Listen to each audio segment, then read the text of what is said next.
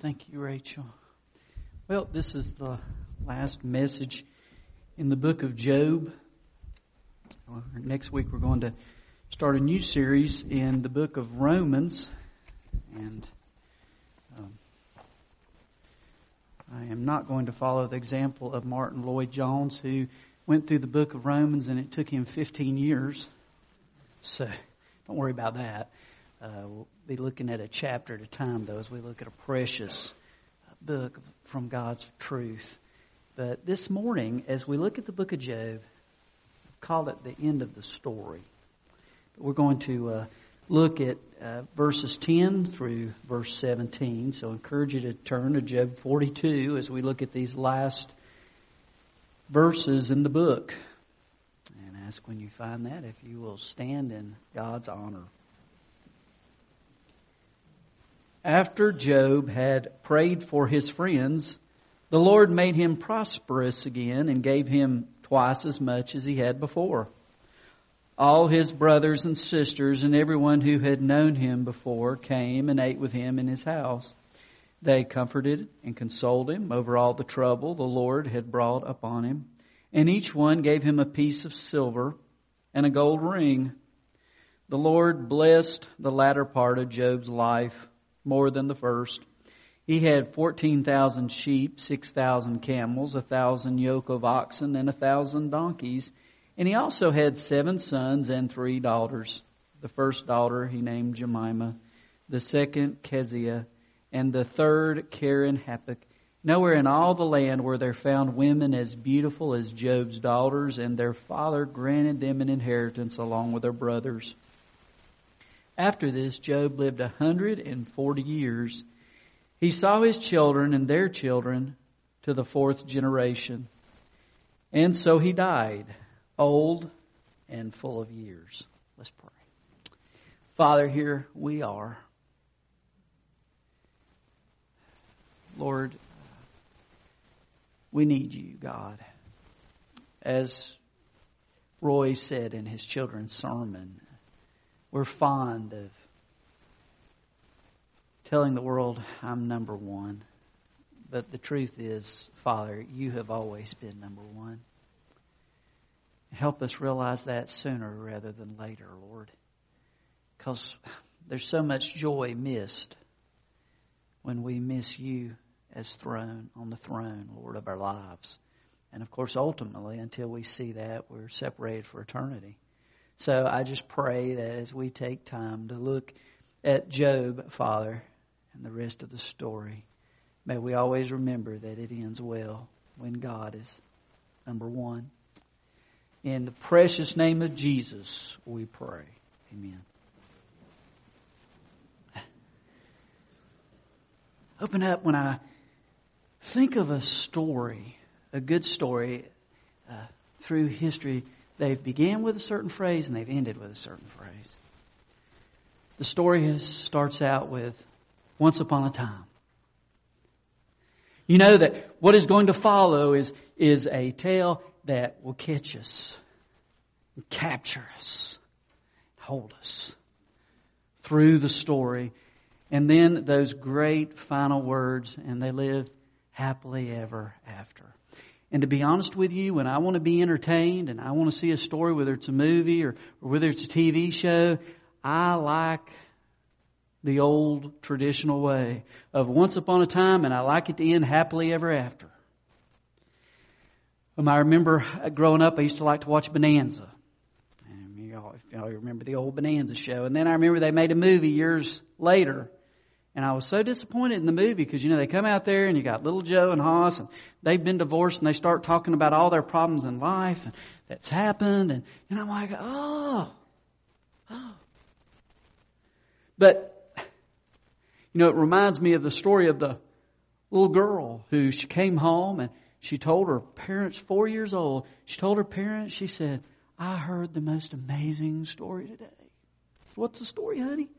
Well, they said, once upon a time, there was a princess. And this princess was in a deep, deep sleep. And this handsome prince came along. And he kissed her. And said, and do you know how the story ends? And her mother said, yes, I know. And they lived happily ever after. No, and they got married. Now, as I head out with this, maybe instead of calling this the end of the story, I should have said the end of the account.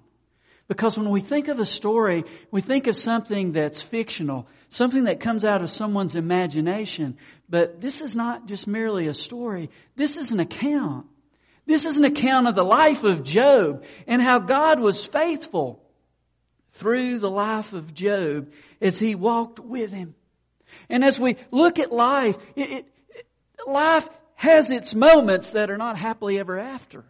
Life has its moments that are difficult, that are trying, that are painful. I mean, as a matter of fact, as you look through the biblical characters, you've got Noah, and he was faithful, and he built this ark, and God used him. But then we find him near the end of his life in shame and drunk.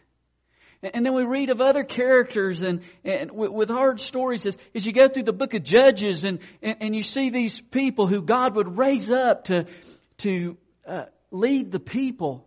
And there were stories like Samson, who he got involved with a harlot, and then he got his hair cut, and then he ended up in chains and blind, and just a sad tale of a story. And then of course David, this mighty king, a man after God's own heart, and we know all the trouble he got into when he wasn't where he should have been. And then it just snowballed and grew worse and worse. As he became a murderer, as he became an adulterer, and a liar, and all this that would plague him, a lot of pain. And then Solomon, as he went through all those struggles, and then John the Baptist, he had his head chopped off, and of course Paul died in the same way, and then John, who ended up on the Isle of Patmos, and of course we know Jesus going to the cross, and so the account is often not like the story. There is pain and there is difficulty, but the good news is that God is with us. And as we've looked through the book of Job, we have seen that God has been with Job. Turn me back a couple of chapters to chapter 23. We looked at this verse in another message. I just read it again quickly. But He knows the way that I take. When He has tested me, I will come forth as gold. 3 truths here that come out of this declaration from Job. First, God knows the situation he's in. God knows about the pain. It did not catch him by surprise, this difficult time he's going through. Secondly, he realizes that God is testing him. That God is at work. He's in the furnace of affliction because God is wanting to make him mature. He's doing that work. And thus, thirdly, as you see, I'll come forth as gold. He's going to emerge a better man.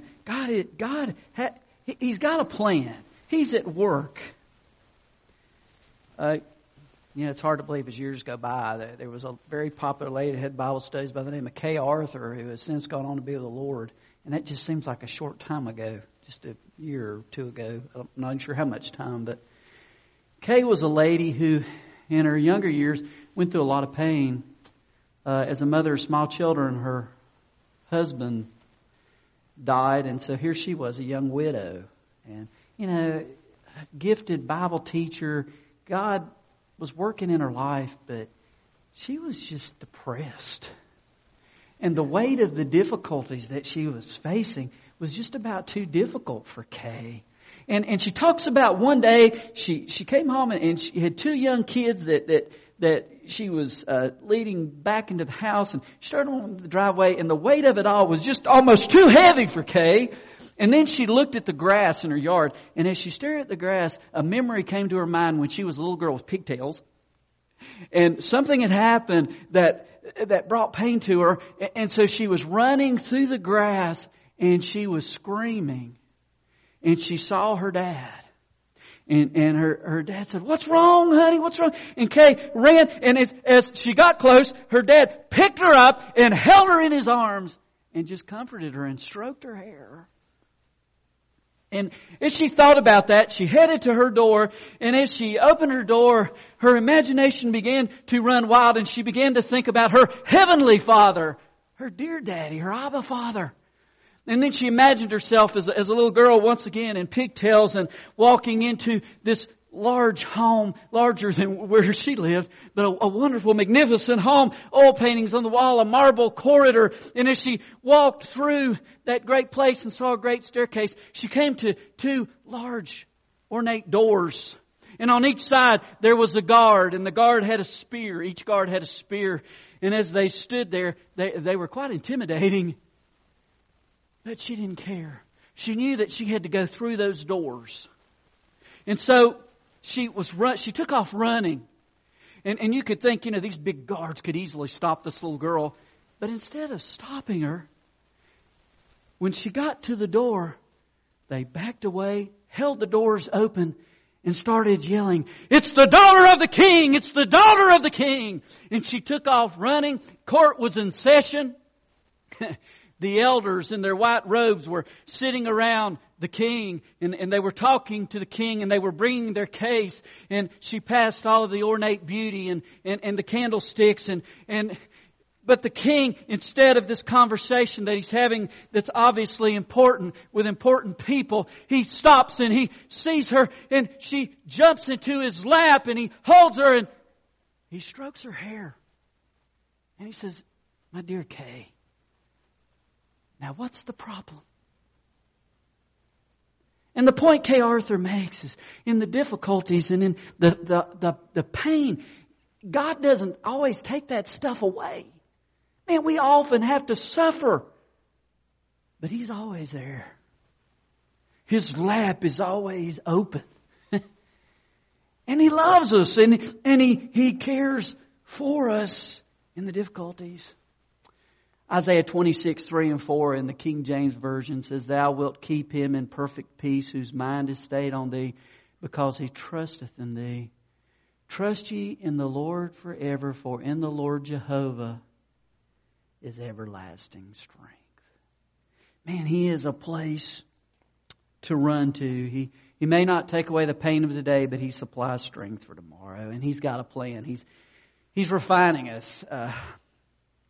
It's Job's testimony. Now let's look at the account at the end of Job here as we spend our time. A couple of blessings here that we see with Job. First in verse 10, and then expressed again in verse 12. We see his possessions are doubled. Notice here as he says that, and then in verse 12 we read the account again. It says, "The Lord blessed the latter part of Job's life more than the first. He had 14,000 sheep, where once he had 6,000 camels. Once he had 3,000. 1,000 yoke of oxen, 1,000 donkeys." He had doubled those blessings. I imagine he had a much bigger, more beautiful home. The caravan, the business was doubled. God brought back what he had lost in a wonderful fashion as He had blessed him. Now, I'll take just a moment here for a sidetrack. Sometimes God chooses to bless people materially, but it's not me, it's not you. And sometimes it's easy to get a little envious. So just as a side note, sometimes we need to step back and say, "Lord, help me to be thankful for what You give me instead of worried about what he has and she has and how I want that."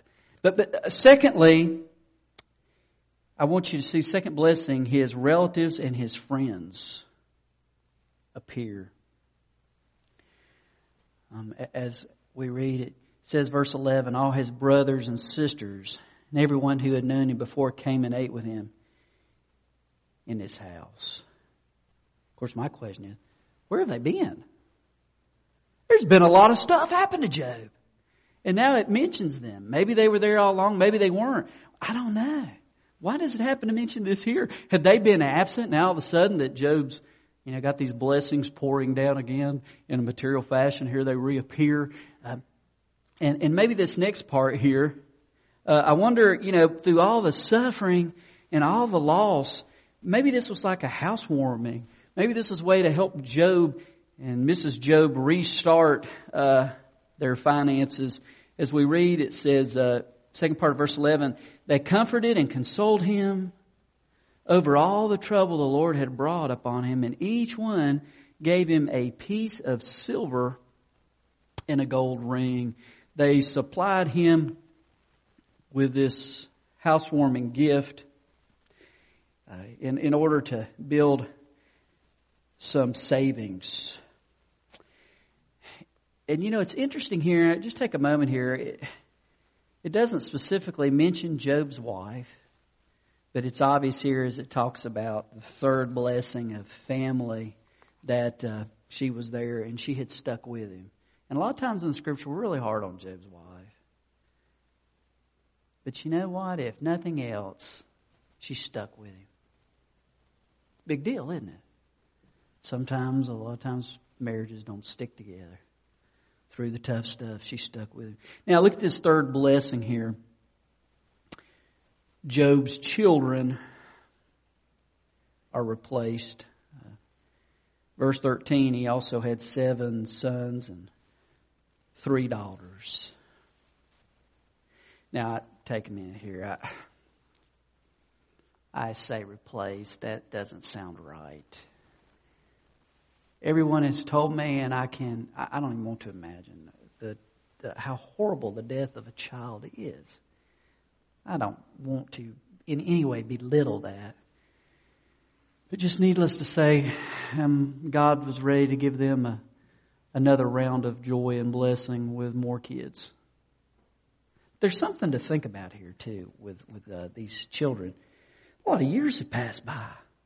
And it doesn't specifically tell us how old Job and Mrs. Job were. Well, could it be that, let's say they were 70? Just think about this, Job comes home one day, Mrs. Job says, I have a surprise. I think I'm pregnant. What? You're kidding. Really? And, it would have been one thing, it's more than I can even think of at 70 years old to hear that. But it happened 9 more times. 10 children that God blessed them with. What a journey. And the age of a grandparent, being a parent, the good news is, man, all that stupid stuff done the first time around, hopefully, you learned a few things and you're able maybe to dodge some of those bad decisions you made earlier. So that, a blessing that could be shared there, 10 children. And it mentions specifically the 3 daughters. It doesn't really tell us anything specifically about the boys. Calls them by name. Nothing specifically significant in the meanings of the names. But it is interesting here. It mentions that they were lovely, they were beautiful. Verse 15, nowhere in all the land where there found women as beautiful as Job's daughters. Wow. They had a beauty about them, and I choose to believe from the meaning of the word beautiful here, it's more than just, man, she was a looker, I think it's talking about a beauty inside and outside. A beauty that's developed because, man, she's been with parents. These girls have been with parents that love God. And she's got a security there because she's loved. Because, the love's flowing correctly. Because, when the love flows from God and then it flows through us. First it flows to us and it's got to flow through us. And that's happened in that family. And so there's just a real blessing there that is shared among these girls. And there's another interesting note here. It says, and their father granted them inheritance along with their brothers. And this was unusual. As we read later on through the accounts in the Old Testament and in that Old Covenant, there's one verse that, Numbers 27 verse 8, that talks about inheritance going to a daughter. And that's if there's no son, that inheritance is to go to that daughter. There's no favoritism. Man, they all got an inheritance. The sons and the daughters got a part of that as there was love that was shared there. Fourth blessing, his later years were fulfilling. And wow, look how he closes in verses 16 and 17. After this, Job lived 140 years. So let's just say 70, and we add 140 years to that. Wow. Some years that have gone by. 4 generations of being part of the family. What a blessing. To have all these kids and all these grandchildren and to be a part of that. And for the pain not to ever be fully taken away, but to be diminished because there's this life and these kids all around that bring that kind of love and joy and remembrance.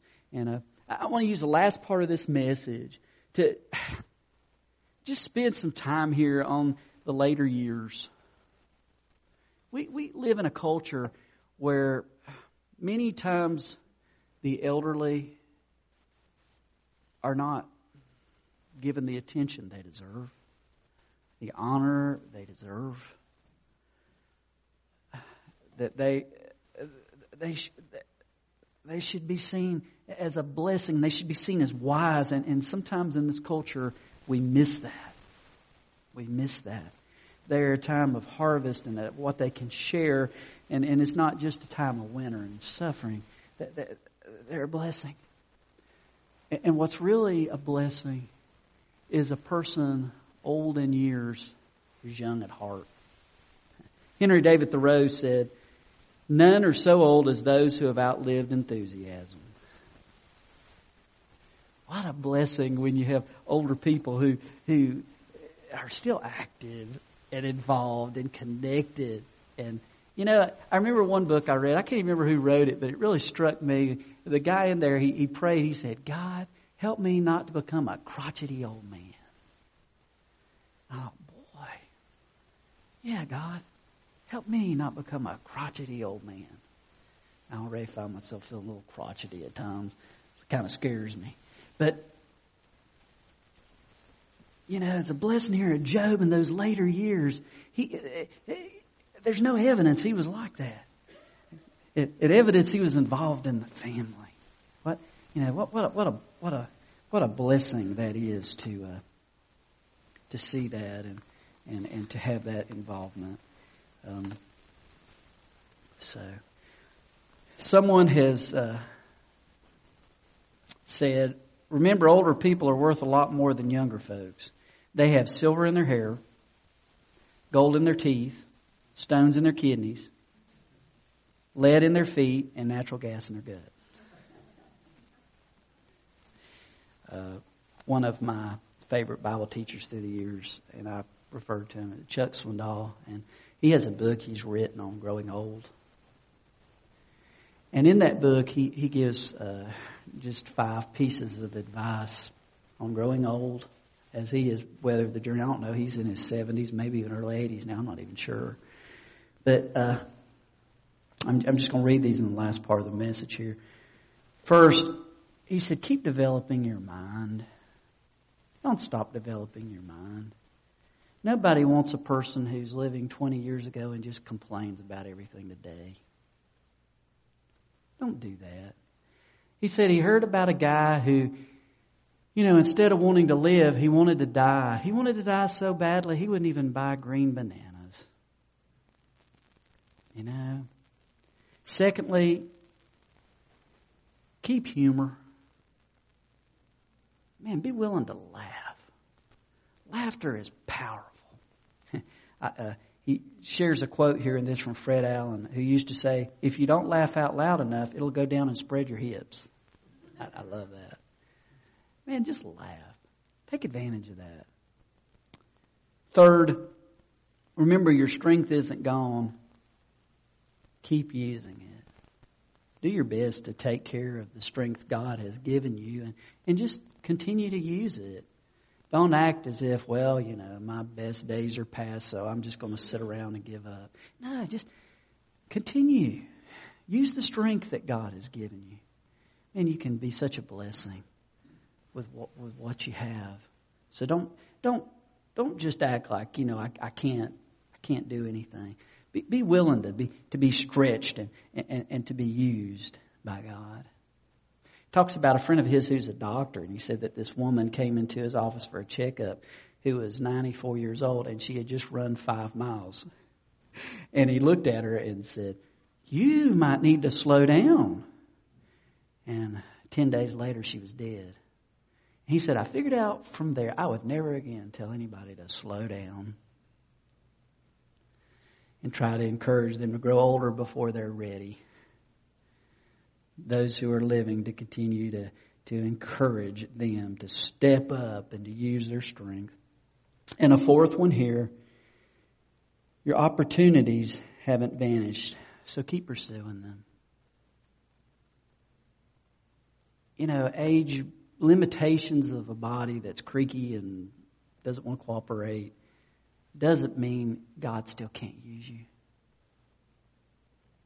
Find a way to be an encourager. Maybe it's to write a note to people, a card to people. Maybe it's to call people. I don't know. Maybe it's other ways to reach out to them. I know several of the older people in the church with Lydia when she left were, just so kind to her.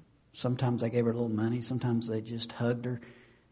It encouraged her, and she talks about that to us still. It makes a difference. It makes a difference. So be willing to give of yourself. Someone has said, someone wrapped up in himself makes a small package. So we don't want to be small packages. And then fifth, God's not dead. Keep serving and seeking Him. Keep living for Him. Keep enjoying the Lord. And there is so much power in a person who finishes the race, who fights the good fight, who for years goes through so much and has remained faithful. What a testimony. What a powerful word. What a hope. I close with, this is called the Nun's Prayer. It was written in the 17th century. I don't know exactly who wrote it, but Lord, Thou knowest better than I know myself that I'm growing older and will someday be old. Just a little bit. Keep me from getting talkative, and particularly from the fatal habit of thinking I must say something on every subject and on every occasion. Release me from the craving to try and straighten out everybody's affairs. Keep my mind free from the recital of endless details. Give me wings to get to the point. I ask for grace enough to listen to the tales of others' pains. They are increasing, and my love of rehearsing them is becoming sweeter as the years go by. I dare not ask for improved memory, but for a growing humility and a lessening cocksureness when my memory seems to clash with the memories of others. Teach me the glorious lesson that occasionally I may be mistaken. Keep me reasonably sweet. I do not want to be a saint. Some of them are so hard to live with. But a sour old woman or man is one of the crowning works of the devil. Make me thoughtful, but not moody. Helpful, but not bossy. With my vast store of wisdom, it seems a pity not to use it. But Thou knowest, Lord. I want a few friends at the end. Give me the ability to see good things in unexpected places and talents in unexpected people. And give me, Lord, the grace to tell them so. Let's pray. Lord, as we've come to the end of the account, not the story, because this is about a man's life. And Father, we're all going through that journey known as life now, Lord. We're at different ages. But Father, you are ageless. We can trust you. You are the Heavenly Father who, no matter how busy we think you are, always have an open lap.